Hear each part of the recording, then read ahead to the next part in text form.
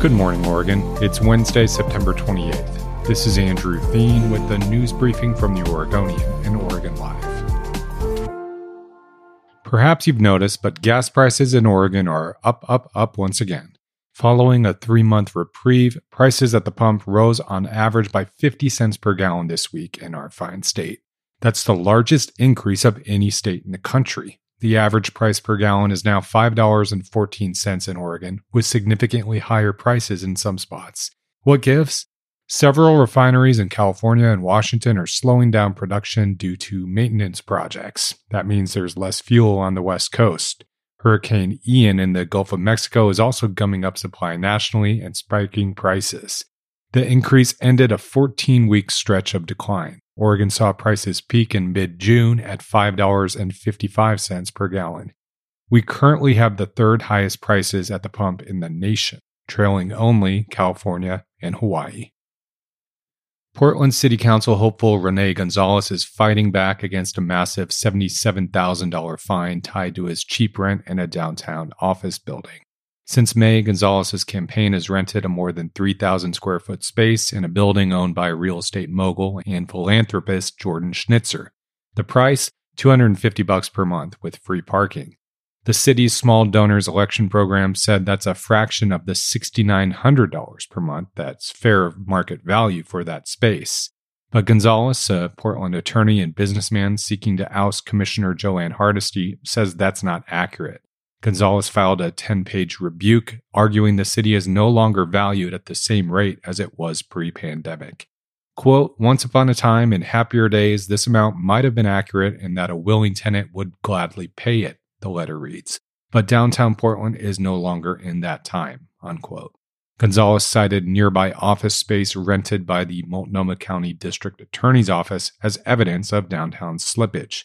The Oregonian obtained that lease and found that the prosecutors pay nothing for rent, but $475 per month for operating costs for a 1,460 square foot space.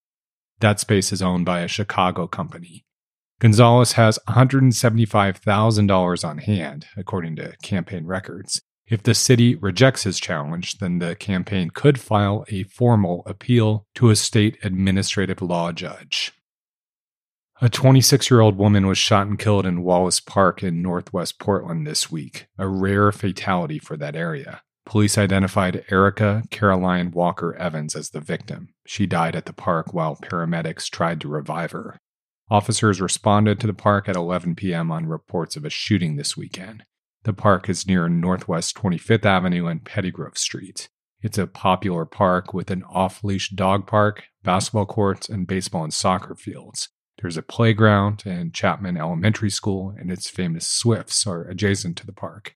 Only one shooting has occurred in the past 3 years near Wallace Park, and no one was injured in that shooting.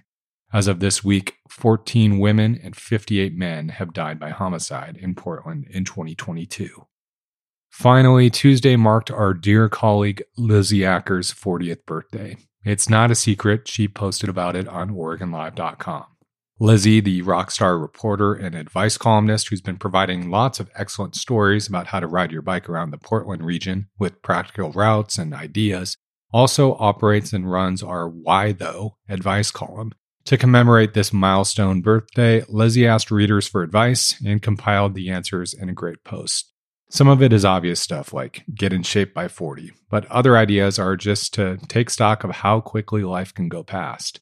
So go check it out at OregonLive.com/advice and feel free to shoot Lizzie an email for future columns at lacker@oregonian.com. Thanks for listening. You can support our local journalism by subscribing to Oregon Live. Go to OregonLive.com/pod support.